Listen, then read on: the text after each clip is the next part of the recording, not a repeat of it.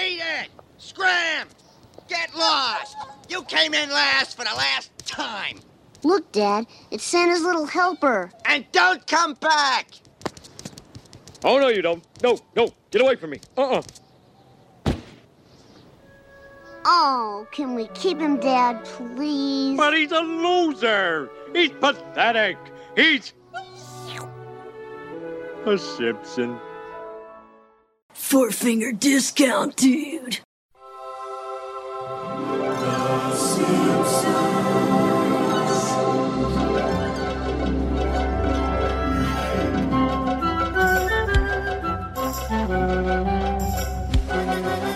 Welcome to the very first episode of Four Figure Discount Revisited. I'm very, very excited for this. Of course, we're going to be reviewing the very first episode. It is episode 7G08, Simpsons Roasting on an Open Fire, aka the Simpsons Christmas Special. I am Dando. I am Guy, and ho, ho, ho, everyone. Happy holidays, Merry Christmas, which, however you celebrate this time of year, we hope you're having a wonderful one. And we're here to help usher it in with our, our recollection. Dando's been here before. This is sort of my first time doing it. But as he said, revisited. Four Finger Discount Revisited. And yes, we're going back to the very, very beginning.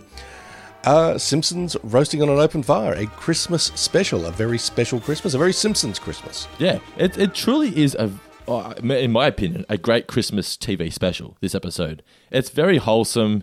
It feels very real. It's very relatable. And I just think it was just the perfect way to kick off the series. It's funny because this was intended to be the 8th episode of the series, but due to the first episode, which was Some Enchanted Evening, being so poorly received when the demos came in, they pushed that back to the end of the season. And this one got bumped forward. I just think it was just fantastic. I really, really enjoyed it. It's a great way to sort of meet the family, but you're right. I mean, it's odd that. The first time you do meet the Simpsons is in a Christmas special. I mean, usually the way TV works is you get to know your favourite TV pals, your favourite TV family or whatever, and after a little while it's like, hey, these are people it'll be nice to spend the holiday season with, but nope, they just threw us right in the deep end. But yeah, as you're right, Dano, it works. I mean, I think because, the Simpsons is a very relatable clan, I mean, they're dealing with... the stuff that I think a lot of TV shows to that stage had either just completely ignored or only slightly alluded to. Or if they did, sort of talk about, money problems or, stressful in-laws or that kind of stuff, they really sort of played it right up and, played to the back row and made it as sort of loud and obvious they can. I mean, there's a fair bit of sort of, I guess, realism is an odd way to describe it. I think this is a very real episode, yeah. Yeah. So, given that you're talking about an animated family, but it feels extremely relatable. I think that's a word we're going to keep coming back to, and that we should probably put a pin in that one and try and find other words. But no, I mean, I think it's a great. Reason for the show's success, for the characters' ongoing sort of likability and their durability, the fact that we understand them and can key into what they're like. Now, absolutely. Well, it's no secret that how old was I when this came out? So this came out in 1989. I would have been one when this first aired. So I have no recollection of when it first aired. I remember having to go back and revisit it later on. I think like season 3 was when I first started sort of watching The Simpsons. Season 2, season 3. You were around. You were there to appreciate the hype and everything. I mean, in Australia, was the hype as real as what it was in America? Or just tell us, listeners, what was it like to be around when The Simpsons premiered? Yes, Dando was 1 year old. I was in my first year at uni. Wow. So were you in the demo uni, then, do you think? Like, do you think you were in the target demo for The Simpsons, or? I would say so, yeah. I mean, look, I was, you got to understand, 89 was, yes, quite obviously a different time, but I mean, we're a lot less connected. Clearly, I mean, if there's any form of internet at all, maybe 1% of the people using it, the human person using it is basically Frink. It's like, hey, did you know this thing you can talk to people via the internet? Or it was like, buy computers. I'm like, what's a computer? So, but speaking for myself, I mean, I was a bit of a pop culture nerd. I would buy, American editions of magazines like Rolling Stone and things like that. And I was sort of on the lookout for, the next best thing or, what was coming. So, I was keeping an eye out for what was what. And I think the Simpsons had a fair bit of marketing drive behind it. I mean, certainly in the States, and, that bled over into Australia. I mean, I think Channel 10 pushed it fairly hard. I mean, they put it in prime time up against 60 Minutes. Wow. Okay. It was like 7:30 p.m. on a Sunday night. And, I don't think primetime cartoons was really a thing at that stage. No, not since the Flintstones, really, was it? No. And I mean, even at this stage of the game, Flintstones have been relegated to Saturday morning. Well, the Hanna-Barbera was not... You really can't compare the two. I mean, obviously the Flintstones inspired the Simpsons, but in regards to animation, you just simply cannot compare them. Oh, yeah. I mean, it's kind of... it's not quite apples and oranges, but it's two very different tasting apples, let's say. So... but there was a fair deal of hype. I mean, they were on the covers of magazines and that kind of thing, and there was a lot of commercials and all that kind of business. And when the show first aired, I think there was a lot of people tuning in to say, what's this animated show doing? When the grown-ups are supposed to be watching TV. Were people aware of The Simpsons in Australia when they were just the Tracy Ullman shorts? I don't really think so. Okay. I mean, to the best of my recollection, the Tracy Ullman show was probably on, like, the ABC. At like 2 in the morning. At probably like 10 o'clock at night or something. Yep. And it was very much a cold item. I mean, Tracy Ullman was well known and well regarded because I was a fan because, I mean, when growing up, I spent a bit of time in England over Christmases and things like that, and she was... very well known over there. She was on a show called, I think, Three of a Kind. Oh, yeah. Sort of like a sketch show. Yep. And I remember really enjoying that. And the general consensus was, this Tracy Ullman's really funny. She's great and she can do just about anything. So it was kind of regarded as a bit of a coup, but also a bit of a natural thing when Fox snapped her up or when she went to the States and got her own show there. It's like, well, of course. I mean, this woman's this talented. It makes sense that she would operate on a larger stage. So she was the 1980s James Corden? That's very disrespectful. Actually, look, poor old James Corden cops a lot of shit these days. But I'll tell you what, though, one of my... I'm not huge on Twitter, but one of the most well-received tweets I got recently was when I said, look, times are tough, and when you're feeling down, just remember this. If Peter Jackson had made the Lord of the Rings trilogy just a few years later, you probably would have got James Corden as Sam. And everyone was like, no! It's so true. And in all honesty, I can actually see that, and it probably wouldn't be that bad. No. People don't like him because he's very successful now. That's all it is. There's a bit of that, little bit certainly. of that, and I think he's also one of those people who makes it look a bit easy, which is... not a fair. Good trick in itself. Yeah. I mean, I think one of the other reasons that people don't like James Corden. I'm sorry, we're going off track here, but he said something about, you look at what David Letterman did, and I looked at what David Letterman did and said, yeah, I can do that. And so, David Letterman actually changed the face of late night television and kind of the face of American comedy for a couple of decades at least. So, you might want to show some respect. I could bring it back full circle. The Simpsons changed the face of animated comedy. Well played, Danda. We're back on track. Nicely done, mate. Yeah, but I mean, Tracy Ullman was simultaneously doing well. I mean, she'd been picked up by an American network, or courted by an American network to have her own show. But at the same time, also a bit of a cult personality. Yeah. I mean, she's not exactly she's not a superstar. But, those who love her really love her. Well, she's the reason we have The Simpsons, because without those shorts, then this show wouldn't have been given the green light. So I think that would have helped the hype for the first episode as well, because Americans, at least, had seen these characters on TV for a year and a half by this point. But now they're True, getting their and- first chance to be a full-length TV comedy, and it's like, oh, can they actually do this? Absolutely, and also the Life in Hell stuff, all the Matt Groening cartoons Yep. were gathering a bit of speed as well. I mean, those in the know were kind of like, this is pretty funny, you know. I mean, it was a bit edgy and a bit sort of, it was cool. It was cool to be into Matt Groening at that Was it stage, really? you know. Okay. Yeah.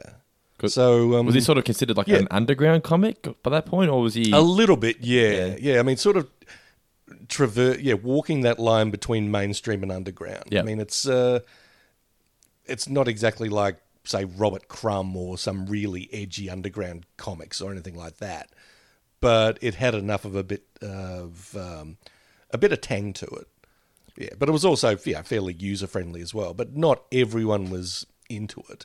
But yeah, it was kind of building. Yep, There yep. was so by the time The Simpsons actually came to air in Australia, I think enough word had got around. It's like, you know, it's based on comics by this guy, and it was on a show that, you know, featuring this person, and, you know, the cool kids are into it. Why don't you be into it too? Mm-hmm. So, Well, it was viewed by 13.4 million people when it premiered in the States, which was, at that point in time, the second highest rated program to ever air on Fox. So they had an immediate hit on their hands. I think they promoted it very smartly. Mm-hmm. And how did they promote it? Because I've read that this first episode was promoted as simply a TV special, and then during this, they were airing promos for the second episode, Bart the Genius, as the season premiere. So this was like not really pitched as the first episode. It was a Christmas special, which I think is probably a cleverer way to go about it, because TV special sounds better than pilot episode. That's a good point. Yeah, look, I'm sorry, it was so long ago. But yeah, I mean, I don't really remember the marketing or the push for specific episodes, but I do remember a general sort of Simpsons vibe that was developing in the late 80s. Or, you know, when the Simpsons actually premiered. I mean, it's kind of like, yeah, this is something you might want to get on board to. This is, you know, this could be something. You know what I mean? So it was a combination of both, legit marketing, you know, ads in papers, magazines, on TV and all that, and a bit of, you know, I guess street teaming, you know, the columnists or articles or whatever in magazines and on TV was like, yeah, Simpsons is something, this could be good. I want to check this out. Well, you mentioned before about Groening sort of being the cool comic at the time, or one of the cool comics, so it was cool to like him. It would also help when he's saying things like, so it's got here that Groening has said his goal in creating the show was to offer the audience an alternative to what he called mainstream trash. Now, when you're putting things like that in magazines, all the young kids are going, yeah, mainstream is trash. I'm going to watch this show instead. Yeah, it's like, what am I going to watch? Growing Pains, Family Ties, you know, and they were kind of The Cosby Show? Yeah. Oh, God, The Cosby Show. But they were the mainstream TV families at that stage. I mean, and there were a shit ton of family sitcoms on. I mean, whether it was the Keatons on Family Ties, or what was the family on Family Matters? Oh, I don't know. Oh, with Urkel, yeah? Yeah, but the one with Urkel. I don't know the family. I just know Urkel. But he you had a every bulk Friday of night. those. And I mean, yeah, and and every new TV season, you know, one family sort of gets bumped off. It's like, oh, you know, not really watching those anymore. But it's like, yeah, but hey, we've got this star. Full House he's was gonna be another the one. head of, Full House. Yeah, But this is the thing, though. I guess like The Simpsons, I guess that just came at the right time. You know, Nirvana had just broken into the mainstream with like, it was the grunge era, you know. So it was like things were changing in pop culture, and The Simpsons just couldn't have come at a perfect time, really. Oh yeah. I won't say they were reaction. I think they were part of the vanguard. Actually, they were sort of helping lead the way in a lot of ways. Yeah, I completely agree. And what's interesting is that James L. Brooks negotiated one of the best deals, if not the best deal in the history of television. So he made it sure that in the contract, it stated that the Fox network could not interfere with the show's content. How does that happen? Man, that is one hell of a deal. It's a very, very good deal. I mean, I think we've talked about James Brooks on the podcast in the past, but I mean, yeah, Brooks is kind of a titan of television. I mean, he's responsible for, or he was either a staff member or a creator of, you know, some some pivotal shows, some pivotal American TV shows of the 70s and 80s. Was he Mary Tyler Moore? Yeah. Taxi, I'm pretty sure, is one of his. But I mean, and then of course he moved on to movies, and he made terrific stuff like Terms of Endearment and one of my favourite movies of all time, Broadcast News. And he's worked as and he's ushered in a lot of fantastic talent as well. Yep. He's behind Wes Anderson, who's one of my favourite filmmakers. Really? Wow. Yeah, and I mean he's still shepherding people today. I mean, I think he was like the power behind a really great movie it's a few years old now, but called The Edge of 17, starring Haley Steinfeld. It's one of the best teen movies of probably the last 20 years. It's fantastic. Wow. And Brooks is the guy who recognised that this young female writer-director, Kelly Craig, who made it, recognised that she was a talent and really sort of nurtured her and encouraged her and big upped her to the studios and producers and said, look, this is someone you want to keep an eye on, and I'm going to vouch for her. So, I mean, yeah, Brooks is a hero. Brooks is an absolute champion. And so, for his name to be attached to this, it instantly gave The Simpsons, I think, a degree of clout and credibility that it may not have had. Well, I was just going to say, having his name attached to it meant that, the critics who might have turned their nose up at an animation show, they would have gone, oh, wait a minute, if Brooks' name's attached to this, maybe it's going to be okay. And they would have went in with a more positive mindset. I think so. I definitely think so. Hey, my favorite. So what was your favourite moment from Simpsons Roasting on an Open Fire? Look, I'm skipping to the end here, but I mean, I honestly found the ending of it very sweet. I mean, such a great ending. One of the best of all time. I mean, the fact that it's in the first episode is incredible. It's lovely. And I mean, you and I have watched this episode together. I think we recorded a commentary for it a while ago. Yep. So commentaries are available on Patreon for those listening. Yeah, but rewatching it, so get on that. But rewatching it today, and a few days before Christmas, Homer coming back and sort of copping that, oh no, I don't have a Christmas one. I feel bad for him because it's sort of he tries through the entire episode. Oh, very much so, and it almost like he's making it out that him not getting a Christmas bonus is his fault. Yep, it's Burns' fault for being a dick. 100%. Yeah. All the suits are getting their are getting a bonus, or not. They're not going without it this Christmas season. It's all just the working stiffs who have lost who didn't get their bonus. Yep, definitely. So that sucks. And Homer's taken it really personally and how it affects the family. For him to come in and to be all sort of sad about it and willing to confess that to his family, but the family's happy to see him and really happy to see that he's brought a dog. And I think it's Marge who says, "Oh, we could, someone else to share our love." I've got the quote here. I'll find the quote because I wrote it because it was a beautiful moment. It's something to share our love. Yeah. Yeah, I think that's very, very sweet. I like the delivery from Julie of when he walks in and the dog, and she just goes, "God bless him." I'm like, oh, heartstrings. Yeah, lovely. But in a bit of a contrast to that, I don't know why I like this so much, but it's just one line, and I'm pretty sure it's Hank Azaria doing it. 99 to 1. I just thought that delivery was so great. I don't know why, but I loved it. I think it's Hank, but it could be Harry. I'm not sure. Mm-hmm. But that's one that I really enjoyed as well. What about you, Matt? I loved the ending, but also just loved he's a loser, he's pathetic, he's a Simpson. I'm like, so good. But the score under that moment so great. Being a dog lover, I just love that moment. But I also love, in another contrast, unadulterated pep. Oh man, it's just old man grandpa. I just love it. It's so great. Just from the get-go, what I noticed was that the episodes that follow this one, the characters aren't really true to themselves. That's because they were the first ones to be produced. This was the 8th one, so it's more jarring watching this one first because they're not very fleshed out, but they're more fleshed out. They're more what you would come to expect in later seasons. But in episodes like 2 through to like 5, it is not a good time. Like the characters are all over the shop. But I remember. Yeah, it's not terrible, but it's not great. No, exactly. But anyway, so unadulterated pap is just fantastic. Next question. You there, eating the paste.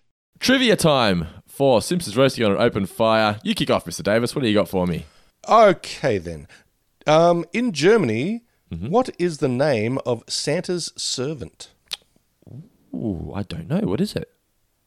It's Ruprecht. Ruprecht. Did I mention that in the Land of Santas or whatever, was it? In the They do, Okay. yes. And naughty children in Germany, their parents get whipping rods. They do, yes.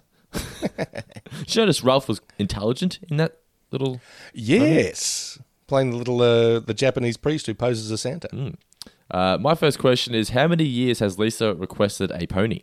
Has it been 3? 3. Well done. You're winning the trivia so far for Four Fingers Get Revisited. I'm going to keep an actual tally now. So I'm on 0, you're on 1. Continue. Oh, okay. Is there a prize in this? Or was it just, we'll let the patrons just decide. bragging rights? We'll let the patrons decide. Okay. Cool.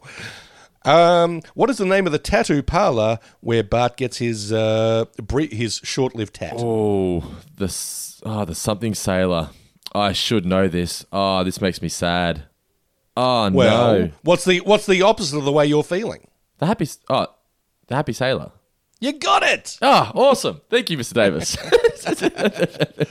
I don't think that was too obvious. I'll take 0.5 points for that one. My next question is, what is next door to the happy sailor? Oh. When I've Marge, absolutely- when Marge drags out Bart, she walks past this shop. You weren't paying attention? I was not paying attention to that bit, so please tell me. It was the Popcorn Shack. Ooh. I'm hoping it's popcorn chicken because you're not a fan of the regular popcorn. I am, but I'm a huge fan of caramelized popcorn. Yes. Maybe I'll get you Unless- some of that for Christmas. Yeah, I mean, I'm going to hit the supermarket tomorrow and do my sort of post-Christmas treat run. And there's, I've forgotten the name of the people who do it, but there's like, it's a caramelized popcorn, but they've added in some other flavors. Like there's a white chocolate and raspberry one. There's a wow. pistachio one. Oh, So by the way, I'm really annoyed because I know I've talked about Kit Kats a lot in the past. And Yeah. I was up in Melbourne last night catching a movie, Monster Hunter, starring Mila Jovovich. Don't go and see it; it's garbage. Really? Look, I think I might be reaching the stage where it's like, yeah, I think I'm a bit grandpa. Oh no, don't drink it, pap. Pap. It's like this is very loud.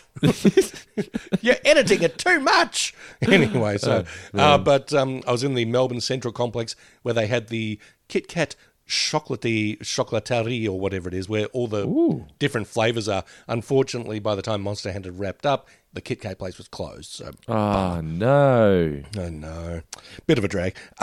Sorry, were we up to? Yeah, but popcorn. Yes. I don't like regular popcorn most of the time, but yeah, I could go. I'm sure the Popcorn Shack would have something for me.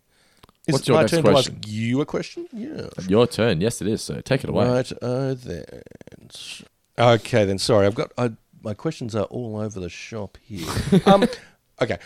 In the race where that Santa's Little Helper eventually ran, who was scratched to make way for Santa's Little Helper? Oh, far out. I was not paying. I just know Whirlwind and Santa's Little Helper. What was the dog?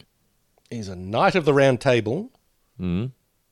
I've no idea. I'm not going to get it. Oh, okay. It's Sir Galahad. Okay, so Galahad. Yeah, that's the first time I've ever heard that name. I just never paid attention in that scene. My next question is, what is the name of the supermarket that Homer goes to? Oh. It is not the Try and Save. It's not the Quickie Mart. No, blanket. Sorry. It is Circus of Values. Oh. I really related to that scene where he was sort of doing the budget Christmas shop. But we'll talk about that when we do the review. We shall, yes. Do you have any more questions? I've got 2 more. I've gone 5 because I've just gone all out because I like this episode. Okay, I can give you one more at the very least, Do and it, then let's I'm do it. sure I can come up with something. When they go to the mall, when the Simpsons family go to the mall and have to park very far away, which section of the car park are they in? Oh, shit. I'm going to say L. You're halfway there, like living on a prayer. It's actually not even Z. It's double Z. That is one of the best dad jokes you've ever made. Continue. What did you say? Sorry, what was the answer? The answer was double Z, not even Oh, regular shit. Z. Double Man, Z. You they had to know, if park you so purchase far a away. ticket for a sporting event and you're in row double Z, you know you're up for a shit time. Oh, I think again, I'm sorry, I always preface my stuff with, I may have told you this one in the past, but I didn't want to go to my grave without seeing Frank Sinatra sing live. You've mentioned that you've been to see him, yeah. And he came to Melbourne. I think it was him, might have been Dean Martin or Sammy Davis Jr. and Liza Minnelli. and me and my friends JP and Mark went, and we were young and stupid and fancied ourselves sophisticated. So we dressed in like suits, and it was a stinking hot day. It was like the middle of summer, and we were way up. And we were way up in the nosebleeds. We were in the double Z seats. Yeah. It honestly could have been like, animatronic Sinatra or whatever from It's a Small World or whatever. We couldn't see him. Oh, man, that's fantastic. Oh, God, double Z. Ugh. All right, next question from you. All right, I'll pick one more. I won't go the two. All right, I'm going to say, how much did Homer earn before he was all the deductions being a Mall Center? Before all the deductions, $120? Well done, Mr. Davis. You are nailing it this week. All right. I've got one extra one, so yeah, we can even it all Let's up. do it. Hit me. What do we got? Okay, then. What is the name of the undoubtedly charming woman that Barney picks up at the racetrack, at the Greyhound track? Daria? Let's go, Daria. Yeah, Yep. Daria. Ding, ding, ding. Well Barney done, getting some action. I know. Daria actually looked kind of cute. I was thinking he'd pick up a real sort of barfly, but no, he did not. Barfly. Alrighty, well, that is trivia for Simpsons Roasting on an Oh, Open do you have Fire. one more for me? Oh, sorry, I do have one more. Yeah, so finally, what is the name of Homer's helper when he's a mall Santa? He says, cover for me. Oh, damn, I should know this one. Nope, lost it. Sorry. You lost it? It's Alfie. Yep. Elfie. Alrighty, well, that is our trivia of Simpsons Roasting on Open Fire. We'll be right back with our full review of the episode. Alrighty, Simpsons Roasting on an Open Fire, aka the Simpsons Christmas Special, originally aired December 17th in 1989. That is incredible how long it's been. The fact that the Simpsons is still on television. Boy, oh boy. So it kicks off without the original intro. They didn't bring that in until the next episode, Bart the Genius, and they thought it'd be a good way to kill some time, save themselves some hassle of having to write jokes and draw. But this one just kicks off straight away. It says the Simpsons Christmas Special. Marge and Homer are driving. They're very late to the annual school Christmas pageant. Do we have these in Australia? Because I can't remember having one in primary school. We probably did. I'm pretty sure we did have one. I'm pretty sure that I was part of one back when I was, like maybe 6 or 7. Mm-hmm. We just did it like a nativity play. And we had paper mache. Well, I mean, I don't think I was clearly talented or charismatic enough at that stage to pull off, Joseph or Mary or God or anyone like that. So I think I was relegated to being a sheep and had like a paper mache sheep's head on. So I'd love to see a picture of this. It'd be great. Oh, God. I'm pretty sure all the evidence has been destroyed. But yeah, nativity plays were a bit of a deal back in the day. Yeah, before we all became sort of pagans and heathens and shit. Homer is bumping into people he's going past. Very similar to when you're at the movies and someone comes late during the trailers. You're like, I'm trying to watch the trailers, dude. What are you doing? Exactly, yeah. But this is... I know you mentioned how, the character sort of evolved and became a bit more like the way we know them now over the course of this first season. But even in this early stage, it's kind of like, yeah, this is Homer as kind of, bumbling but affable dad, and but somewhat lovable, yeah. Yes, indeed, as opposed to Full Metal doofus. It's a bit jarring when we're currently in the middle of season 12, reviewing season 12 for the regular Four Finger Discount podcast, and now you get back to this, and it's like, oh, Homer was nice. Yeah, what happened?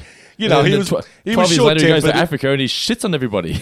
I know, he was a little short-tempered and a bit sort of, but he felt real, recognizably human. Yes, 100%. Yeah. So Skinner is the first notable side character that we get to see speak or hear speak on the show. He introduces the Santa of many lands, and we get Janie and Ralph, who is smart. I never understood, like, when his eye comes off at the back, the whole audience for about 3 seconds just goes, yeah, and then it starts clapping. I'm like, it just comes across odd to me. I don't know. It's not that realistic an effect that is like a real eye popping out of a socket or anything like that. I mean, I don't think you should be that bummed that, a mask made by some kid in grade whatever it is. What are they up to? Grade 2 at this stage? Lisa is grade 2. Yeah. Yeah. That, an eye is going to pop out of it. I mean, it's hardly ruined the show. So, yeah, you're right. That whole kind of, is, a little distracting, a little weird. Lisa comes out as Tawonga. Now, this is known as the scene where Lisa was wearing no underwear. right? So I must admit, I mean, at the risk of sounding like a total perv, it's or maybe the pose just at the end that does it, isn't it? I think so. Maybe I'm just being very Helen Lovejoy and thinking, would somebody think of the children? So It's she was like, supposed to be wearing stockings or leggings, but the animators just forgot to color them in. yeah, it's kind of like, yeah, this is a bit revealing for Yeah, she's just like, woo, like full yes, frontal anyway. for a primary school bloody talent show or or whatever. It's like, yeah, that's it's a bit exotic. We get to the fourth graders now, and they're singing Jingle Bells. Dashing through the snow in a one-horse open sleigh, o'er the fields we go, laughing all the way. Ha ha ha! Bells on a bobtail ring, making Isn't spirits Bart bright. sweet, Homer? He sings like an angel. Oh, jingle bells, Batman smells, Robin laid an egg. The Batmobile broke its wheel, the Joker got a Jingle bells, jingle bells, jingle. We get the iconic Bart Simpson singing Batman Smells. So Yeah. many people, including myself, credit the Simpsons for creating this. Matt Groening has come out and said, no, they didn't create that. It was a schoolyard thing that he was singing when he was a kid. But I think the that's been Simpsons were the first ones that really made it mainstream. I don't think I've heard it anywhere else. Batman Spells had been around for a while before that. Yeah, not necessarily, the hugest thing around, but it's like, no, that's been done before. Yeah, Simpsons did it before. But still, another Yeah. way to make them come across as real and relatable to the kids watching. True.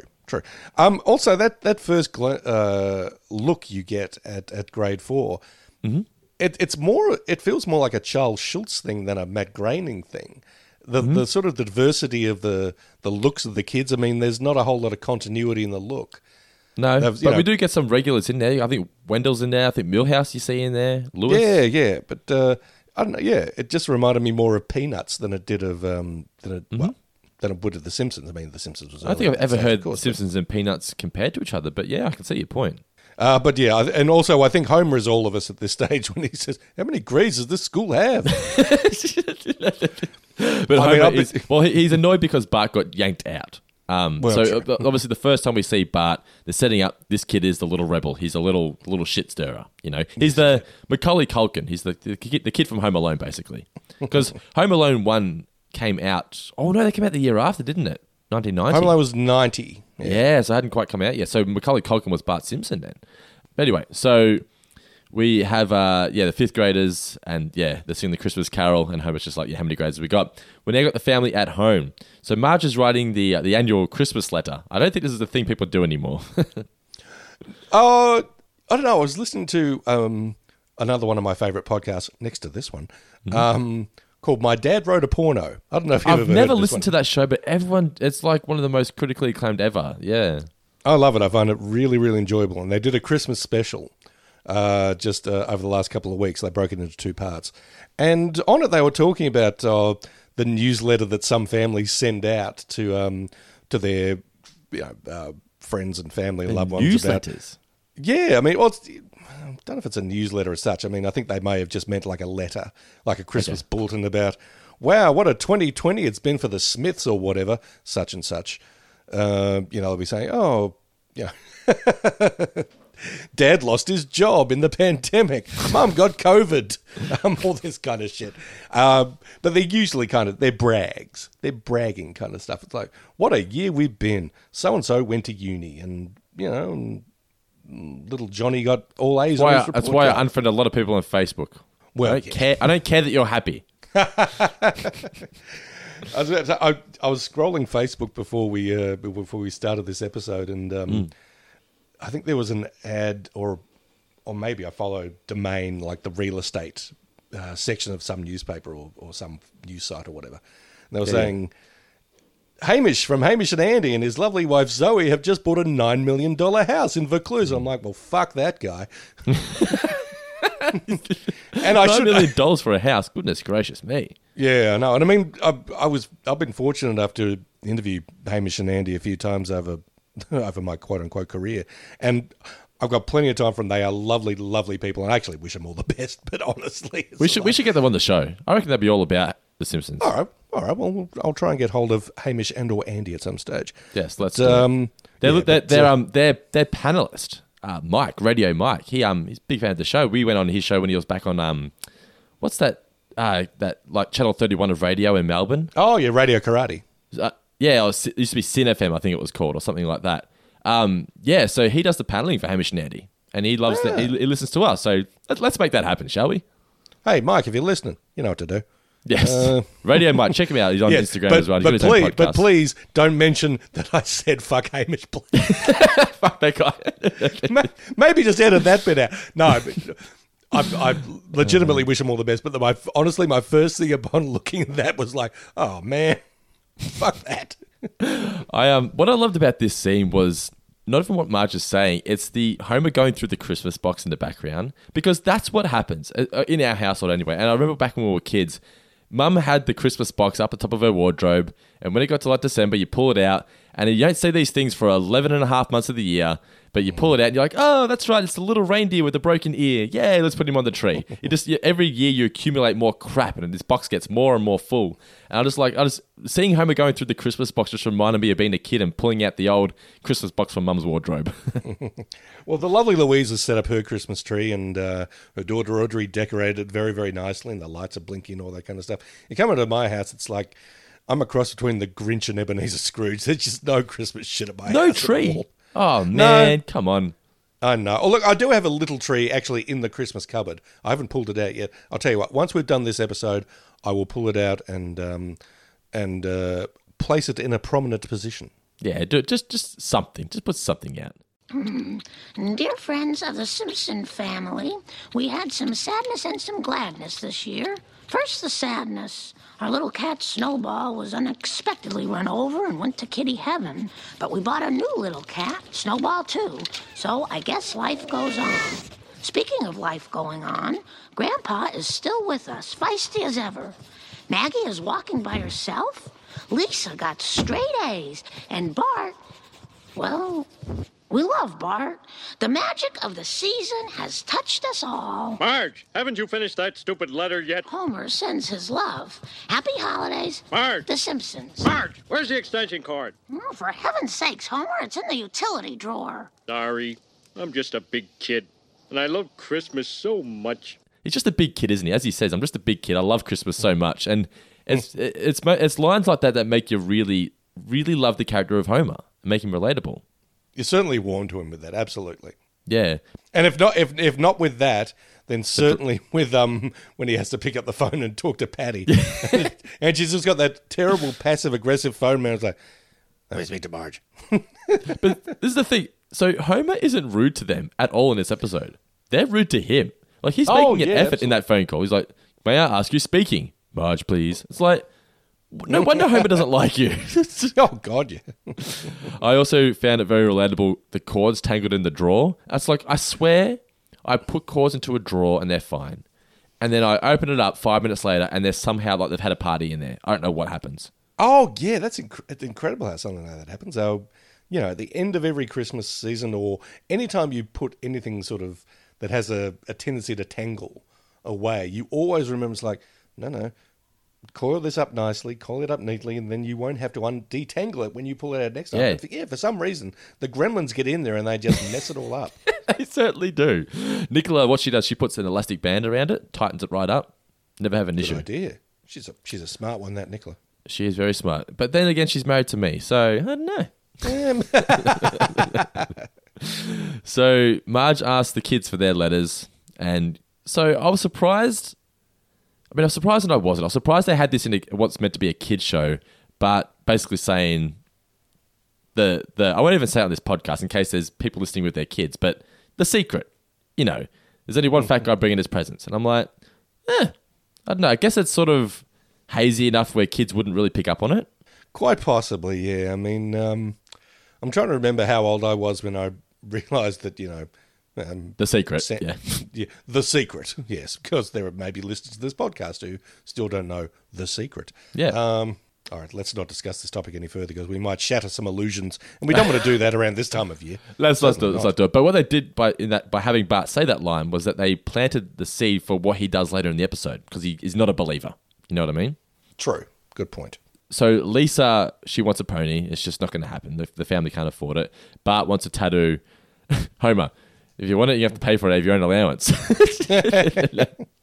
And this is where Patty calls, and she's very rude to Homer, just establishing their feud from the get-go with the sisters. How great was it when Marge's like, Homer couldn't be more excited he's coming over. Homer is now at the front. He's finished putting up all the Christmas lights. I always get a kick out of Homer when he yells out, "Turn on the juice." I don't know why. I always love it when people refer to electricity as the juice. And so they turn it on, and they're terrible. I mean, they're establishing very early here that this family is very middle class at best. They don't have much money. They're on the lower rung of the middle class. Yes, for sure. If the kids are just supportive. Yeah, nice try, Dad. They're somewhat disappointed. And then Flanders, I've got to admit, he's very unlikable in this episode. He's that obnoxious neighbor from Jingle All the Way. Look, I don't think he's pushing the fact that he's got. I mean, I think he's proud of his lights, but I don't think he's not meaning to. But it's like, can you not see what they've got? How about you don't rub it in their face? Yeah, true. And I mean, I think the thing that I found most jarring is that this is a very commercial Christmas setup you've got for someone who's, so churchy. Yeah. Was there a nativity scene in there? Where's the manger? Yeah, that's true. Yeah, that's a good point. But it just shows them up. How good's Homer? It's too bright. So Marge then suggests that they all go Christmas shopping. Now, to me, this was nostalgic because it used to be a big deal. This was before you could shop from your couch.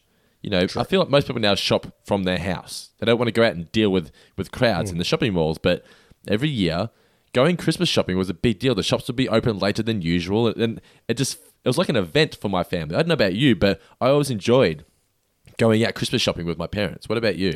I was a big fan of that. And I mean, I just liked going to the shopping mall in general when I was a kid. It was like not a day out, but it was we're going somewhere cool. I can go buy some shit. It's a bit of a treat. Yeah, and the fact that the shops were open, a lot later. There were some shops that stayed open all night, past midnight or whatever, or even until like 1 or 2 a.m. or something. Yeah, or something like that. I mean, there was always a bit of a hoot. Sort of, wow, this is what it's like going through Kmart or Target at 2 a.m. There was always a bit of a hoot. Yeah, no, I enjoyed that very much. I mean, and there was a general feeling of kind of both electricity and goodwill in the air. I mean, for sure. Everyone's a little bit stressed, but they're still it's just at Christmas time. Even when you're stressed, you're still somewhat cheery because usually you're off work and you're happy because you're probably gonna get some gifts and you're gonna see family. Everyone's sort of the anticipation is exciting. That is very true. Very true.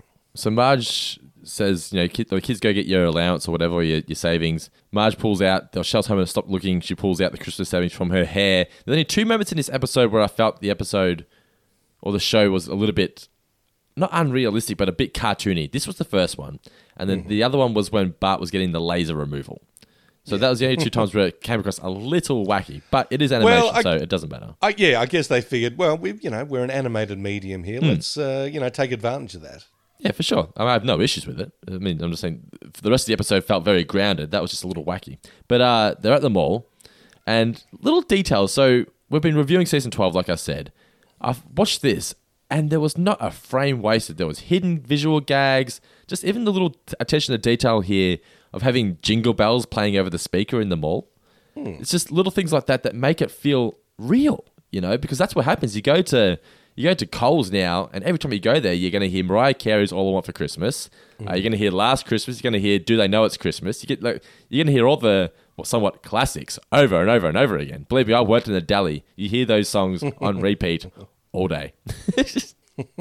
But yeah, I just really like that they had that playing over the speaker. But Bart is looking at all the different tattoos, and he has the vision. He thinks Marge will get a big kick if he gets a mother tattoo. Oh, it makes you look so dangerous. So he goes in there. The tattoo parlor guy. He's almost like comic book guy, isn't he? He is. He's basically the tough version of comic book do-rag, guy. Yeah. It's like maybe it's comic book guy's brother. We can try and get this to be to become canon. So Bart lies about his age and he gets his tattoo. We're now at the power plant, and Homer is checking the different meters. He doesn't pay any attention to the fact that one of them is looking very dangerous. One of them, yeah. One was erring towards danger, Yeah. and then one was legitimately dangerous. Like, Yes, oh man, yeah. I know it's that time of year, but still, do your job. Smithers comes over the speaker. We don't see him just yet. We don't get to see blue hair, Black Smithers just yet. So he's saying, please keep working throughout this announcement. Immediately, Homer puts his board down, picks up a donut, and every time it cuts back to Homer from the speaker, there's more and more workers just standing around eating donuts. I know. That's a bottomless box of donuts. Yeah, 100%. Yeah, but this is where Burns announces what, Mr. Davis? No Christmas bonus. For the regulars. For the regulars, that's true, yeah. Executives in suits are probably reveling in Christmas bonus cash, but for working stiffs and blue-collar types, nope, no Christmas bonus. Have you ever received a Christmas bonus? I have. Yeah, I have. That's one of the good things of where I work.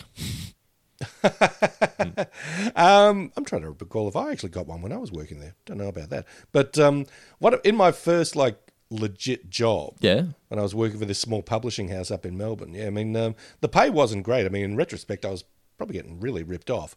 But at Christmas time, we were given a nice card, and there was a bit of cash stashed in there, and I think we were all given a bottle of wine as well. I'm like, oh, this grown-up gig's pretty sweet. They give you extra money and wine. That's nice. I'm going to buy some more presents for myself. I remember thinking I felt a bit Homerish, actually, because, it was my first real job. I don't know if I'd moved in with my partner at that time, but, we were, very close and all that kind of stuff. It's like, I'm definitely on the road to grown-upville here. This is nice, and I felt like, I've got a little extra money. I'll get her something good. So, I'm a big fan of the Christmas bonus. I don't think I've ever received one since. But the best Christmas bonus I've received was $3,000. Excuse me? Yeah. Pardon me? Yeah, I know, right? Who would have thought? We'll need to hear a bit more about this, if that's all right, if you feel like telling me. I might tell you once we finish recording. If that's okay with you. But yeah, so that was pretty good. We used to get Christmas bonuses at Ford as well. But my friend, who's an accountant, I remember telling him last year when I got a Christmas bonus, and he was just like, "Oh yeah, cool, yeah. I got 15 grand." I'm like, "You what?" He's like, "Yeah, I got 15 grand." I'm like, "How?" He goes, "Oh, it's 10% of our wage." I'm like, "What?" So they got a 10% of their wage Christmas bonus. Isn't that crazy? That's accountants for you. I'm pretty sure they know how to juggle the numbers to make everything add up and then some. But anyway, getting back to Homer not receiving his Christmas bonus, and I think he says something along the lines of "Thank God for Marge's savings, Marge's Christmas jar, or whatever." So what happens here? I think this is where Marge finds the Bart the tattoo. Is that right? Yeah, she does. So she walks in. Yes, she hears Bart screaming. Yeah. Yes, he's 2 letters shy of mother. Yeah, it's just got moth. But unfortunately, he's going to have to get it removed, and it's going to require cash up front. So this is where basically we realize as viewers, the Simpsons are going to have no money. Yes, Mrs. Simpson, we can remove your son's tattoo. It's a simple routine involving lasers. Cool. However, it is rather expensive, and we must insist on a cash payment up front. Cash? Thank God for Homer's Christmas bonus. Ay, caramba. Now, whatever you do, boy, don't squirm. You don't want to get this sucker near your eye or your groin. So this was the first sort of repeat gag that we had in The Simpsons. So, like can you take us to Mount Splashmore? No, can you take us to Mount Splashmore? But this is, ow, quit it. Ow, quit it. No, quit it. So Homer sees that the jar is empty. And he does exaggerate a little bit, though, when he's like, "Oh, Christmas is ruined. Christmas is cancelled." But you can sort of understand in his position. He's thought, okay, I won't have to tell my family that I didn't get a Christmas bonus and be embarrassed because at least we've got the Christmas savings. Now that's gone as well. It's like, now what do we do? You would panic a little bit. Yeah. Of course you would. Absolutely. Yeah. Yeah, I don't.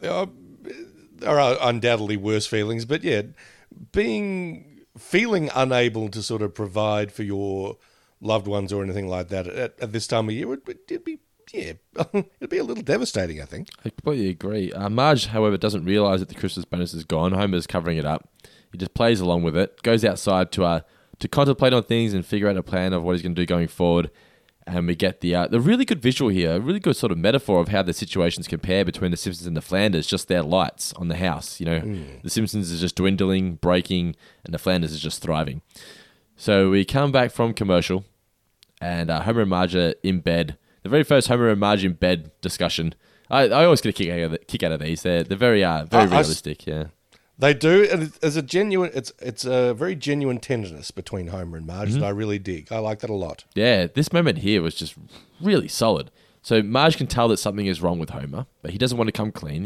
He's about to, but he just can't do it. Especially when she puts her hand on his hand, and you can tell she just has such a genuine love for her husband. He's just like, I can't let this woman down. So he, as a way to covering up, he says, you know what? Let me do the Christmas shopping this year. I've got it all handled. So then he goes shopping at Circus of Values. I love the justifications for buying things. Practical and alluring. He buys Maggie the dog squeaky toy and all those kind of things. Just very, very good. So I think, does he buy Bart the notepad, I think, was it? Is that right? Yeah, just a bunch of paper pads. I'm like... And when he was doing this and, sort of picking up like the little squeaky pork chop toy, which is really for a dog, but he's going to give it to Maggie because she can't read and doesn't know the difference. I mean, I was reminded of times earlier in my life when you're not making as much money as you would like to, or as you maybe do later, but you want to do right by the people in your circle. So, you hit the reject shop or someplace like that, and you use your imagination as much as you can, or you just sort of pick up stuff that people are going to use and that they would probably buy for themselves, and that they would be happy to receive. I'd love to receive a bunch of like notepads or very, very useful. Yeah, exactly. And I mean, I just think that would be a nice gift to receive. Or people make fun of like, oh, you got Dad's socks, or you got Dad jocks, or whatever. I fucking love getting jocks and socks now. Oh God, yeah. I mean, I'm sort of itching for the Boxing Day sales because I'm like, right, I'm hitting the Harris scarf. I'm hitting the departments. I'm hitting Harris scarf, or I'm hitting Myer, and I'm just going to go wild and get 4 or 5 pairs of Mitch Dowd for the price of 3, or something along those lines. You're like Smithers waiting for the Malibu Stacey. I want it. Me at the door.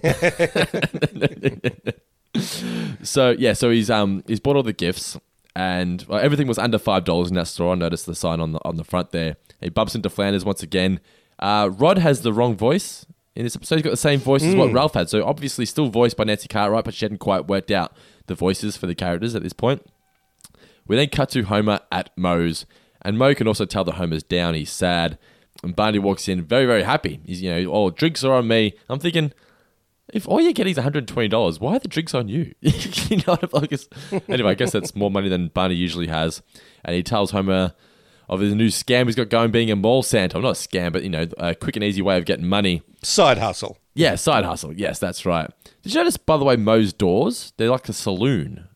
It wasn't a proper door. It was like those flappy saloon doors that you see in Western films. I didn't notice that. Yeah. It's like that for the earlier season. But yeah, so Homer's like, do you think I could do it? I don't know. They're pretty selective. Homer's now applying for the job, and it seems that all you need to be able to do to get the job is like kids. Yes, I loved Homer's all the time, even when they're nuts. Yeah. Of course. So we get the montage of him training. I thought this was hilarious. Ho, ho, ho! Ho, ho, ho! Ho, ho, ho! Ho, ho, ho! What is it now, Simpson? When do we get paid? Not a dime till Christmas Eve. Now, from the top. Ho, ho, ho. Ho, ho, ho. Dasher, Dancer, Prancer, Nixon, Comet, Cupid, Donna Dixon. Sit down, Simpson. And what would you like, little boy? You're not really a Santa, Tubby. Why, you little... No, Homer. If such an emergency arises, you just tell them Santa's very busy this time of year, and you're one of his helpers. Oh, I do that one too.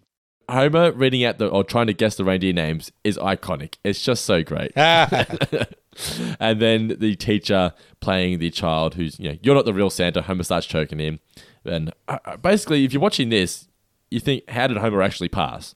But anyway, so we then Homer arrives home 7 hours late. That's one thing about this episode is Marge is very forgiving for the fact that Homer's just not coming home on time. Yeah. The sisters are there, and the sisters are at their house quite a bit as well. Several nights. aren't Yeah, they? yeah. They point out that there's no Christmas tree in this house. So they live in the Davis household apparently. So what you need to do tonight, Mr. Davis, is you need to go out and cut down the Christmas tree, complete with birdhouse. I'm just trying to imagine you using a chainsaw. Oh God, I think I'd end up minus something. So. So Homer, he can't afford the Christmas trees that are on sale, even the ones that are abnormally shaped, and he goes Slightly irregular, I believe. Slightly irregular, that's correct. And he goes and steals one. Why is there a birdhouse in it? It's an ornament. So what's the final line? Do I smell gunpowder? So then Homer is playing the role of Santa at the mall. The kid wants all these toys. Homer's message here is actually right. You don't need all that crap. You know, as long as you've got a loving father at home and a loving family who'll do anything for you. And then he takes a bite out of the kid's donut. Like the kids, some of the stuff the kids was after, though, like Robotoids. What was the other one? Oh, yeah, that's right, the Goop Monster. The Goop Monster. I thought that was Gwyneth Paltrow. I'm sorry. Terrible dad joke. What were those puppets from the 80s? They weren't called Goops. Oh, no, they were called Boglins. Did you ever see a Boglin? I've never heard of a... What was it again? Boglin. So instead of Goblin, it's Boglin. So the B and G swapped around. Look them up, people. Hideous. Terrible 80s fad. We like some stupid shit in the 80s, I swear to God. Thankfully, The Simpsons was not one of them. So Homer's taking a bite out of the kid's donut. And we get Bart, Milhouse, and Lewis watching Homer be Santa. Yeah. They're unaware that it's Santa. And Homer's like, yeah, that's not Santa, blah, blah, blah.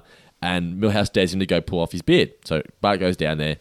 Cut to Homer having a D&M with some girl about Patty and Selma. I hope you get better, Santa. Oh, I will, as long as they go home. Then we get... Yeah, thanks for listening, kid. Yeah, thanks for listening. So Bart then comes, and this is one of the more pivotal moments of the episode. Hey, Santa, what's shaking, man? What's your name, partner? Little partner? Well, I'm Bart Simpson. Who the hell are you? I'm Jolly Old Saint Nick. Oh, yeah? We'll just see about that. So... Homer. I want a word with you in Santa's workshop, little boy. Cover for me, Alfie. Don't kill me, Dad. I didn't know it was you. Nobody knows. It's a secret. I didn't get my bonus this year, but to keep the family from missing out on Christmas, I'd do anything. Oh, say, Dad, you must really love us to sink so low. Well, let's not get mushy, son. I still have a job to do. Hey, little one, Santa's back. Ho, ho, yo! Damn it! This is a really powerful scene, I feel. Just, Bart realizing far out the lengths you've gone to just to make us happy at Christmas time. Well, it's a terrific line. You must really love us to sink so low. Yes. I mean, and like it's putting him down, but not really. You know what I mean? It's sort of saying, I understand what you're doing is terrible, but you also understand that it's terrible. But I really love you and appreciate that you're willing to do it for us. Yeah. Yeah, he's not embarrassed that Homer's a wall Santa. He can't believe... It's a good moment of recognition that, adults have to, and particularly parents have to, sometimes make sacrifices or do shit they don't want to do in order to provide for their kids. Definitely. And we don't... It's a very honest little moment. And we don't really get moments like that between Bart and Homer all that often. So, yeah, it really stood out. Yeah, so enjoy them when you get them. Yes, definitely. So Homer is now collecting his paycheck. And in the end, after everything, it's only $13, which, man, I would be kicking up somewhat of a stink if I got paid $13.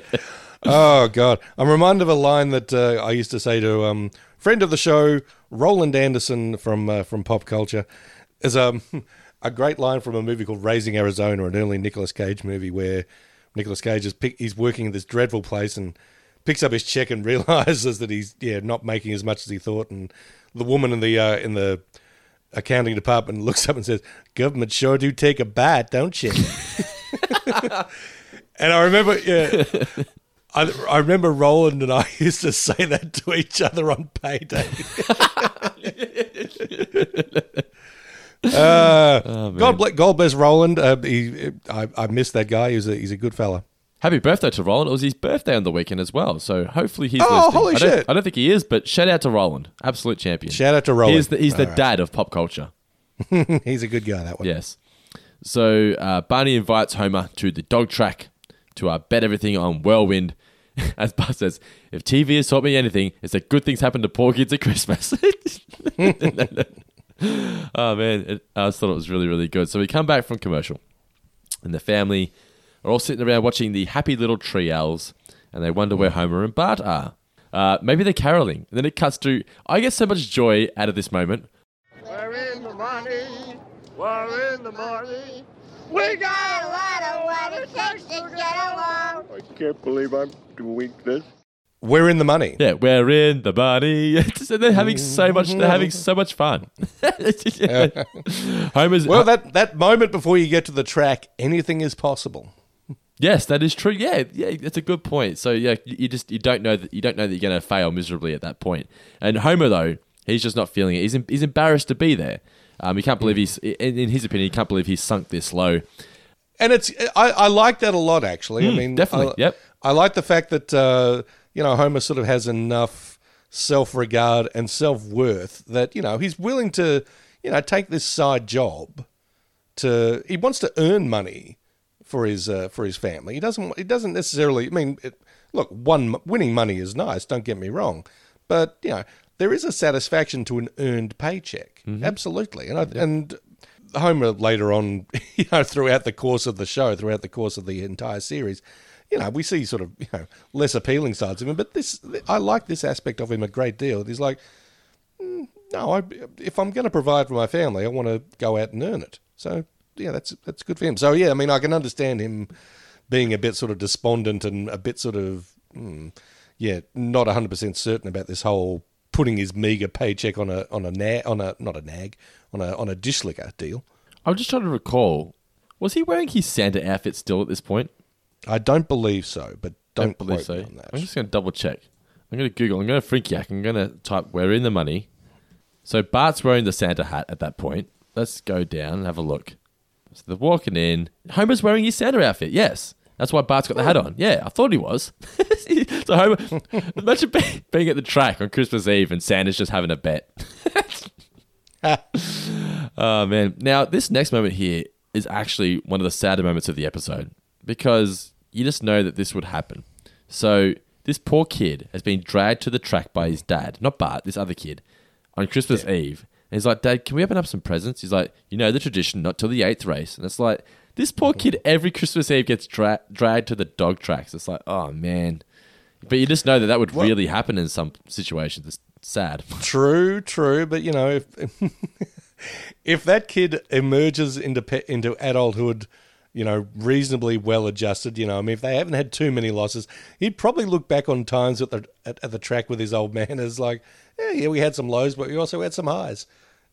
As if they, maybe I'm just. Did you go to the? Did old Bobby drag you to the track on a Christmas Eve for a time or two? I spent enough time at various racetracks and greyhound places with my old man that and I look back upon them quite fondly, even though. That when I was there, I was probably like, I wish I was at the penny parlor or home. That's video game arcade to our younger listeners. But for new listeners, by the way, when we talk about Guy's father, he's one of the most famous Australian athletes, AFL footballers of all time, Bob Davis. So I just find it interesting to hear stories sometimes. Like, well, just tell me, Mr. Davis. What was a Christmas like in the Davis household when you were growing up? Christmas Eve. Oh, it was splendid.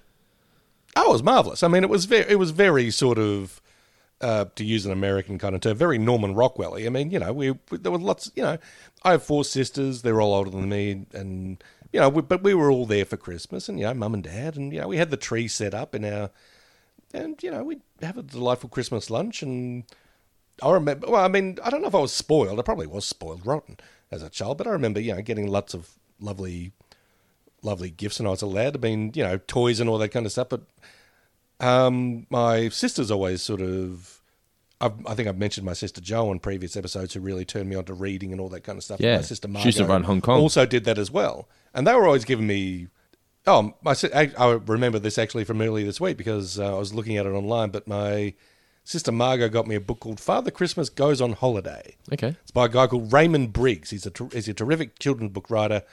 He did a book that kids love called Fungus the Bogeyman, which is basically like a proto-Shrek kind of deal. He's just this green kind of monster and it's full of like, snot and farts and all that kind of stuff. Was he voiced by Mike Myers doing a bad Scottish accent? A bit like that. But he also wrote these books about Father Christmas, and Father Christmas is just a real curmudgeon in them. He's like, oh, bloody hell, I guess I've got to go deliver these bloody presents again. All right, off I go. But, I just remember enjoying that so much. So, well, look, we had, our Christmases were lovely. They were really, really nice. I mean, I know you sort of mentioned about Dad's sporting background and all that. They weren't necessarily sporty or anything like that. Dad wasn't huge on, Christmas was in summer in Australia, of course, and Dad wasn't a huge cricket guy, but I think there were races on, so I don't know if there were actually races on Christmas Day, but I believe we went to like a Boxing Day race meet at least once or twice. Your dad was into a bet or two? Oh, 100%. Yeah? Absolutely.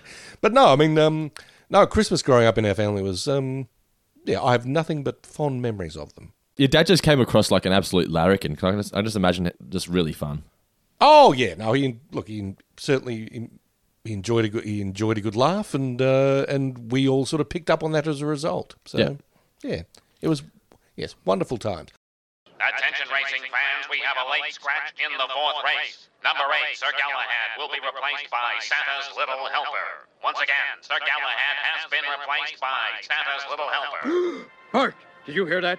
What a name! Santa's Little Helper? It's a sign. It's an omen. It's a coincidence, Dad. What are the odds on Santa's Little Helper? 99 to 1. Whoa! 99 times 13 equals... Merry Christmas! I got a bad feeling about this. Don't you believe in me, son? Uh... Come on, boy. Sometimes your faith is all that keeps me going. Oh, go for it, Dad. That's my boy. Everything on Santa's Little Helper. This was great delivery from Nancy. Just go for it, Dad. It's tragic but beautiful at the same time. It's like, I really feel like he's making a mistake here, but I love him. I'm not gonna question him. Just do it if it's gonna make you happy. So we then get the family all watching TV once again back at home, whilst Homer and Bart are still at the track. It's almost 9 o'clock. Where is Homer anyway? It's so typical of the big doofus to spoil it all. What, Aunt Patty? No, nothing, dear. I'm just trashing your father. Well, I wish you wouldn't, because aside from the fact that he has the same frailties as all human beings, he's the only father I have. Therefore, he is my model of manhood, and my estimation of him will govern the prospects of my adult relationships. So I hope you bear in mind that any knock at him is a knock at me, and I am far too young to defend myself against such onslaughts. Go watch your cartoon show, dear. Homer thinks he's going to win. He kisses the ticket. He gets Bart to kiss the ticket. And then Santa's Little Helper unfortunately comes in last place. Maybe this is the suspense before the miracle happens. Oh, well, no, I can't believe it. It seems the TV has betrayed me. Homer says, let's wait around for Santa's Little Helper to finish before we leave. Let's just go anyway. Going to finish.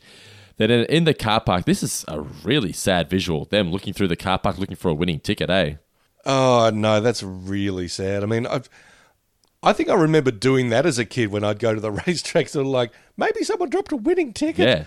Yeah. And I would and sort of look around it for because, it was very much the case that, people would just throw them over their shoulder or just dump them on the ground. They were so despondent they wouldn't even bin them. They're just like, nah, fuck it, throw it on the ground. My closest thing to this was, do you remember when Mars bars used to do the 1 in 6 bars wins? A free Mars bar? Oh, yeah. Right, so we used to play golf almost every day, right? Our local was the Alco Park golf course out in Lara there. Mm-hmm. And we'd go out, and we'd always go out after they'd played their tournaments. On a Wednesday morning, the women's would play, and the Saturdays, I wouldn't go out just for this, but we'd go out, we'd have to wait till they'd finish. So after the women's tournament on the Wednesdays and the men's tournament on the Saturday mornings, you'd go out and you'd play. And if you just looked into the bins, like they had like the big open metal bins, if you just looked in, and because they'd always buy Mars bars was one of the things they sold in there. These older people would never look at the wrapper. They would just buy a Mars bar and eat it. I guarantee you, every time I played a round of golf, I'd win like 3 or 4 Mars bars. Just by going through the bin. Not going through the bin, but just seeing him on top and going, got like a George and Seinfeld moment. It's like, yeah, it's on top, I can touch it. I didn't eat it. There was no Mars bar in it, but yeah, you look at the wrapper, hey, it wins. Every time, at least 3 Mars bars I would win every round of golf. Do you want to hear my tight-ass version of that? And I do that to this day. Oh, do I? Do I ever? Sometimes when I'll be at a Coles supermarket. Mm-hmm. Do you pick up dockets? I'll pick up dockets if they've got the 4 cents off petrol on them. That's awesome. I'm like, you're giving away free money here, pal. I don't understand. If you're spending more than $30, why not just keep the receipt? I don't understand why people don't want to use that. Like you said, you're giving away free money. I know. And look, it's a high percentage that I'll never ever use it. But it's like, well, you never can tell. I might need a lot of petrol at some stage. Or I might be able to pass this on to someone who, could use a 4-cent bump off their petrol. Yeah, I used to go. Remember the back of receipts used to have the coupons as well. They don't tend to have them as good anymore. It's more just like ads now as opposed to coupons and vouchers. Yeah. But I remember back, say 10 years ago, the Sphinx, my local here, the local pub / TAB, whatever. They used to have a buy one get one free meals voucher on the back of receipts. So if I ever saw one, I was fucking all about it. I would pick up any receipt looking for that voucher. Absolutely, there used to be ones that had free cheeseburger at Mac's or something, or extra nuggets. I'm like, what the what? Oh my god! I'm in the body. Oh man, I'm just trying to visualize the Guy Davis happy dance. I think it'd be a glorious sight. Well, I know I keep making promises about putting videos and pictures up, but this may be my Christmas present to the patrons. I'll do a quick video of me doing a little happy dance and then put it online. Oh yes, I cannot wait for that. I cannot wait for it. That can be our Christmas present. I'm not making any promises. I'm like, but we'll see how we go. Maybe, possibly, it's a possibility. Barney leaves with Daria because he has bet on Whirlwind, and he's obviously he's in the money. And Santa's little helper is then getting thrown away by his owner. It's very sad. It's just no use for him. He's not winning races, so he throws a rock at him and everything for good measure. And the dog just jumps into Homer's arms. It's just beautiful, isn't it? It is, and it's something that I think it's just fundamentally good storytelling that The Simpsons recognizes. Oh, yes. If you want a good deed to be recognized and shine through, and if you want good behavior and decent, humane behavior to shine through and really make an impact, you have to show the opposite. You have to show people being shitty or, legitimately tough times or heartbreaking or confronting times. You have to have that contrast. I mean, if things were just going, not great for The Simpsons, then the fact that they're willing to take on this dog, this loser dog, when they're kind of at their lowest as well, when they don't have any Christmas money or anything like that. I mean, it makes the impact all the greater. So yeah, it's just smart storytelling, smart, effective storytelling by the show. They arrive home. They haven't arrived yet. Marge is about to call the police. And Patty and Summer think he's going to come home drunk. Homer walks in. He's about to come clean, as you mentioned at the start of the podcast, and reveal everything. Well, he does come clean, but as he's saying it, he gets interrupted by the barking of Santa's little helper. And Bart says, "Look what we've got," and it's just incredible. What the message here basically tells you is that all those toys you get, they're just things.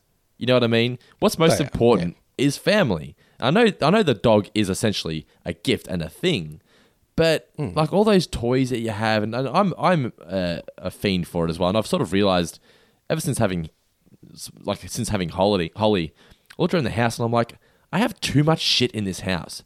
And none of it matters. None of it means anything. All that matters is like being here with my kids and being with the family. And I think that's the message this episode gets across, is that as long as you've got someone to love or whatever, and you're happy at Christmas time, that's what matters. Not what toy you're getting. Homer. Look, everybody, I have a confession to make. This should be good. I didn't get my Christmas bonus. I tried not to let it ruin Christmas for everybody. But no matter what I did... Hey, everybody! Look what we got! A dog! All right, Dad! God bless him. So love at first sight is possible. And if he runs away, he'll be easy to catch. Oh, this is the best gift of all, Homer. It is? Yes. Something to share our love and frighten prowlers. What's his name? Number 8. I mean, Santa's little helper.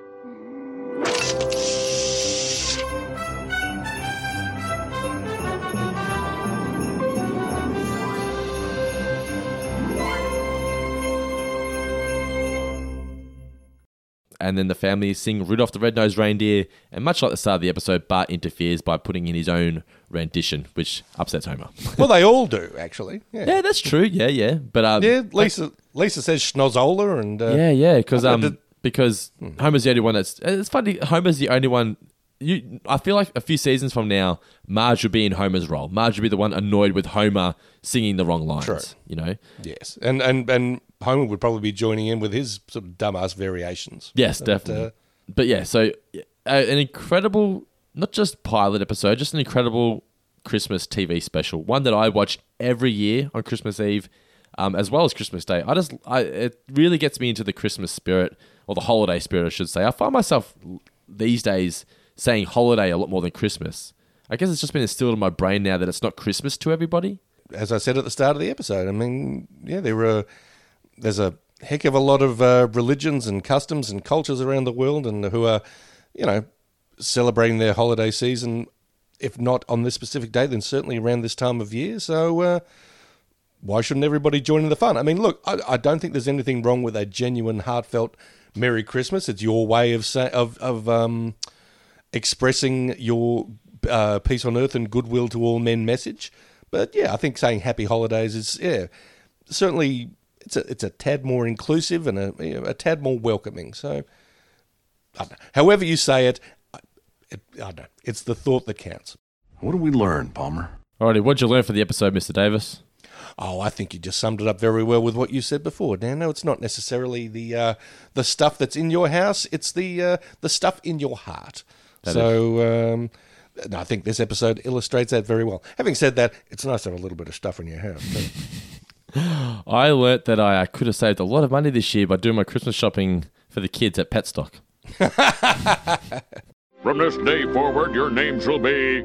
It's the new names leaderboard, the Guy Davis New Name Championship for Four Finger Discount Revisited. So we've got the current leaderboard happening over on the regular feed, and now we've got a new one for these retro reviews. We've gone back to the start, so there's 2 separate leaderboards. So right now, no one's on the leaderboard. No one. What we do for new listeners, by the way, what we do is for patrons. If you're a $1 plus patron, you get access into our Four Finger Discount exclusive Facebook group where Guy and myself are in there with all the other patrons, and we banter on a daily basis. It's a great community. It's a hell of a good time. And on there, Guy will ask for some new names, and people send them in. And at the end of the season, we tally up who's on top of the leaderboard. And first position wins $100 cash, and not second position. We have first position $100 cash, and everyone else enters the wildcard draw. So all you got to do is get your name on the leaderboard. It can just be 1 point, and you go into the wildcard draw to win yourself $50 cash. So, like I said, $1 patron. The link's in the description of the podcast, patreon.com/4figure-discount. Not only that, you get access to a bunch of exclusive podcasts, and it's just a hell of a good time, prize draws and everything. But Mr. Davis, the first ever Four Finger Discount Revisited New Name Guy Davis Championship. Who have we got this week? Okay, well, on one ho, we have got Geroid Harahil. Geroid, he's just killing it, isn't he? He is indeed, and he has given us It's Beginning to Cost a Lot at Christmas. Oh, really good stuff. I like that. Well played, Geroid. He did pretty well there. Ho ho, 2 points. To our pal DL Gorman. DL. So it's the usuals. Giving us a Christmas carol variation with the first Do-El. Yep, not bad. I honestly think I enjoy Geroid's a little bit more, but it's your championship. Well, let's see how you feel with Ho Ho Ho. 3 points to Jade Fairley. Ooh, Jade Fairley. Her first time she's ever been on any leaderboard, I think. She's a new patron. Quite new. Rocketing to the top with a... look, it's based on a Christmas thing that I very much like, but I think it suits this episode very well. And her... I'm assuming Jade is a lady. But you never can tell. There are dudes named Jade. Isn't one of the Cheese TV dudes named Jade? Yeah, that's true, Jade and Ryan, but this Jade is definitely a female. Okay, then. Well, Jade gave us It's a One Do Wonderful Life. Oh, well played. Yeah, definitely. I think that's one that's that not the bad, show creators is would it? have gone for because they do like their play on classic titles already. So, yeah. They do indeed. So, yeah, look, I like that one a lot, and I think it deserved 3 points. So, yes, congratulations, Shay, but congratulations to everyone who contributed an alternative title. Props to Gear and DL. But, yeah, well done, Jade. You're sitting atop the Christmas tree. Yeah, so 1 point Garreau, 2 points DL Gorman, and on 3 points in first position, I should say, is Jade Fairley. I'd say that Jade is off to a fairly good start. I quit. Oh, man, it's why people pay money to listen to this show, Mr. Davis. Your dad jokes are the best. I do this podcast with you purely so I've got content for when the kids are a bit older. Oh, good. So now I think it's time for the mailbag. Jamil is here. Ooh. Alrighty, so this one here comes from, this isn't a patron question, this is from a regular listener, Stephanie Wilson. She says, we've kind of already answered it. She just asked, what was it like when The Simpsons first premiered in Australia? Because it would have premiered a lot earlier in America than what it did in Australia. But was there excitement or was there buzz, or did it take a while for it to really take off? Is what Stephanie wants to know. I think there was that initial sort of thrill of the new kind of thing where it's like, oh, yeah, this is sort of unexpected and anticipated. And the world's a lot more globalized now. I mean, you've sort of got, something happens in the States, it instantly happens here, or it takes, 30 seconds, like, oh, okay, we're talking about whatever's trending in the States or the UK or anywhere else. Yeah. But, back then it was kind of like, no, you have to wait a while before we're not exactly all operating at the same pace and we're not all consuming the same things at the same time. So, yeah, I think there would have been a bit of anticipation about, oh, look, our American friends are really into this family called The Simpsons, or really into the show called The Simpsons. What's it all about? And a little bit of hype was building prior to it actually premiering in Australia. So, yeah, I'd say there was definitely some buzz. And, did you watch it yourself when it started? Yeah, I did, absolutely. Yeah, I thought, I enjoyed it a lot. I mean, but it really wasn't until a few years in that it really, I think for a lot of people, that it started to really sort of get its hooks in, like, oh, this isn't just the novelty of an animated show with a little bit of sass mouth in prime time. It's a legitimately clever show. This is better than live action sitcoms. Yeah. Yeah. I mean, this is on par, if not better than a lot of live action comedies. Chris Parkwell also writes in mailbag@fourfingerdiscount.com.au. He wants to know, The Simpsons pretty much skyrocketed. He says, The Simpsons pretty much skyrocketed as soon as they aired in America and Bartmania was born. Was Bartmania ever a thing in Australia? Again, yeah. I mean, not huge. It's funny that, I don't know if I'm the only person who sees it the way, but I think people tend to view Homer as kind of like the heart of The Simpsons, or at least sort of the breakout character. Well, but Bart was at the very beginning, but it quickly shifted to Homer once they realised they'd run out of ideas, because it was easy to write stories that they could relate to, yeah. That's true, yeah. I mean, Bart certainly was at the beginning. There was a whole lot of, don't have a cow man, a lot of, do the Bart man and cowabunga and all that kind of stuff. I say this with all due respect to the, the writers of Bart, to Nancy Cartwright, and to everyone involved with Bart.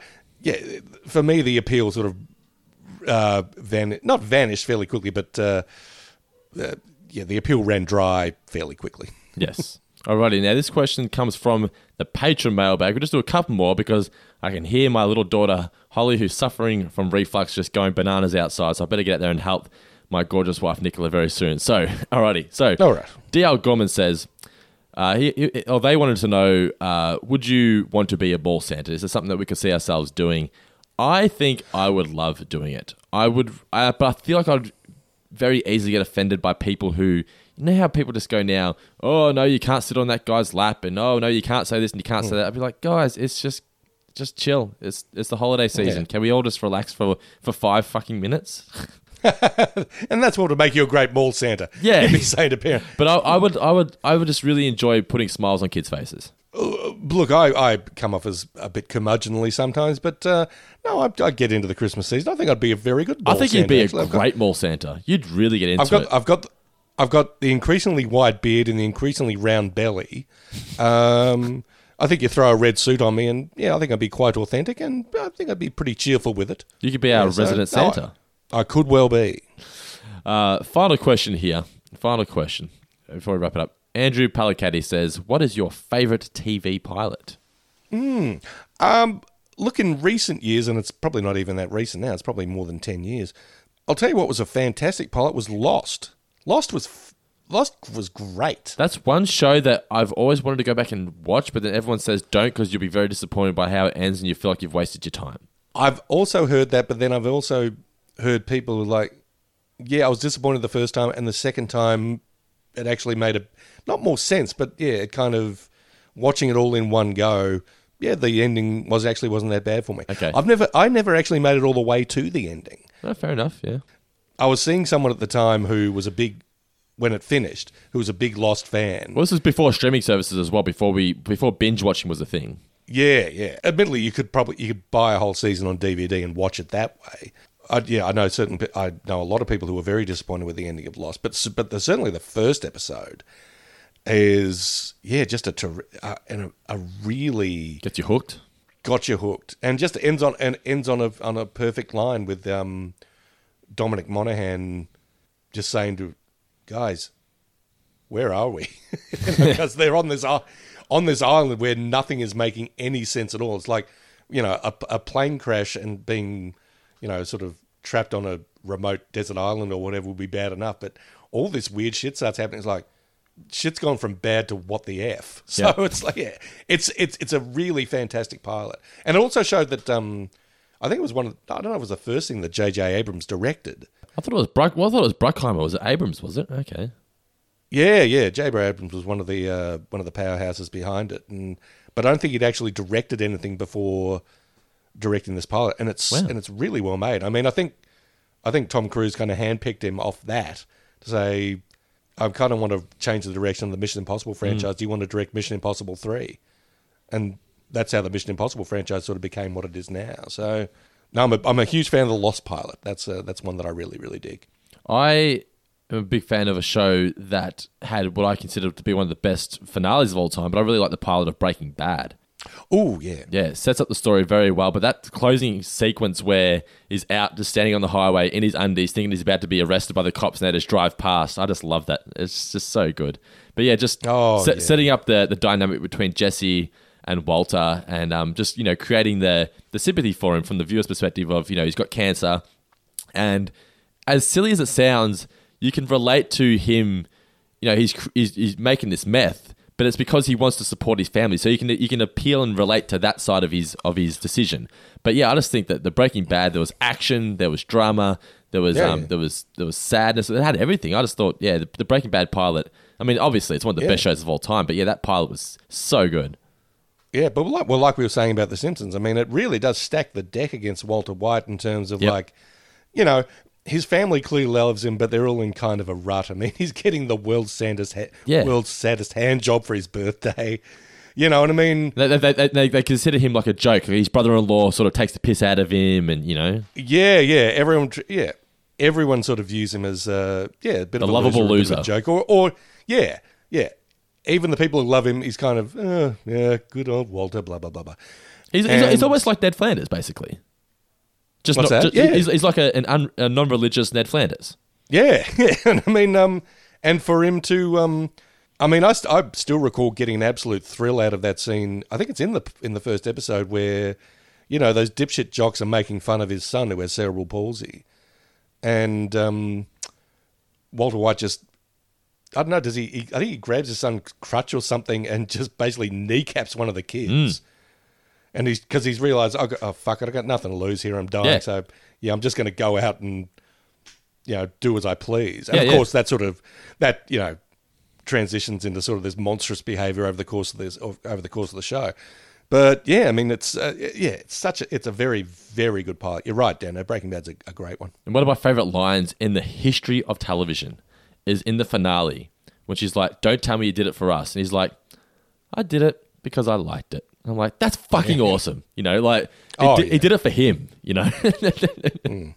But yeah, so thank you guys for sending your questions. Remember, patrons can just contribute via the Facebook group, or if you're just a regular listener, that's fine as well. Just going to send your questions to mailbag@fourfingerdiscount.com.au. If you are a fan of this, you will also appreciate the regular Four Finger Discount podcast where Guy and myself are currently into season 12. So as we mentioned in the little intro, I did season 1 to 10 with my former co-host Mitch, and Guy jumped on board from season 11. But everyone wants to hear Guy's perspective of the golden era, so that's where this show has been born. Four Finger Discount revisited. Hope you're really, really enjoying it so far. I've had a great time going back to the first episode. I love this pilot. It's been a hell of a good time. The next episode, Mr. Davis, is Bart the Genius, another one of the best episodes of the first season. It's one of the best episodes of the earlier seasons, like 1, 2, and 3, I feel, in my opinion. So I can't wait to delve into that at some point. But also, before we go, Mr. Davis, we need to throw a shout out to a very special someone, don't we? Mr. Andrew Zer, who very kindly donated, we'll say how much, $100 each to us as just a Christmas gift, because he appreciates the show and appreciates the effort that we've put in this year. And I mean, we don't do it for the acclaim. We don't do it for the extra goodies that we sometimes get sent in. But Andrew Zer, thank you so much. It put a real big smile on my face. And it's just what I'm going to be doing is I'm going to be putting it towards buying some new studio lights for this room. I'm going to buy the new 4K webcam so I can start doing... We're going to start filming every episode of Four Finger Discount and putting it out on YouTube as well and putting it up in the Patreon group. But yeah, thank you so much, Andrew Zer. It's just... that kind of generosity at Christmas time is just incredible, isn't it, Mr. Davis?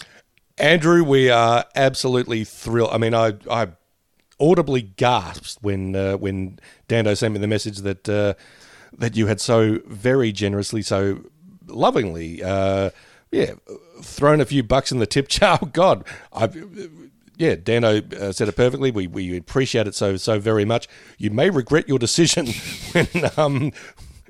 when we go online and you have to actually look at us talking about The Simpsons every week. But no, look, a beautiful gesture and very, very much appreciated by the both of us. Thanks so much, Andrew. It's great, man. Really, really, really dig it. But for now, Mr. Davis, any final words for our lovable listeners? I actually do have a few. Now, I'm not sure if it's going to be the final episode that we put out this year. Dando's a bit of a slave driver, so he may say, no, we're doing at least 3 more episodes before... the end of 2020. We've still got 2 more to do tonight, mate. What? But I would like to say, look, 2020 has been a very, an odd year at the very least. It's been a difficult and challenging year for a lot of people. But speaking for myself, it's been a terrific year because Dando very generously brought me on board to be part of Four Finger Discount. I mean, I had big shoes to fill in taking over from Mitch. But I'm so stoked that Dando showed enough faith in me that he wanted to bring me on and ask me to be part of it. But one of the greatest things about it is being part of the Four Finger Discount community that I've discovered and been embraced by.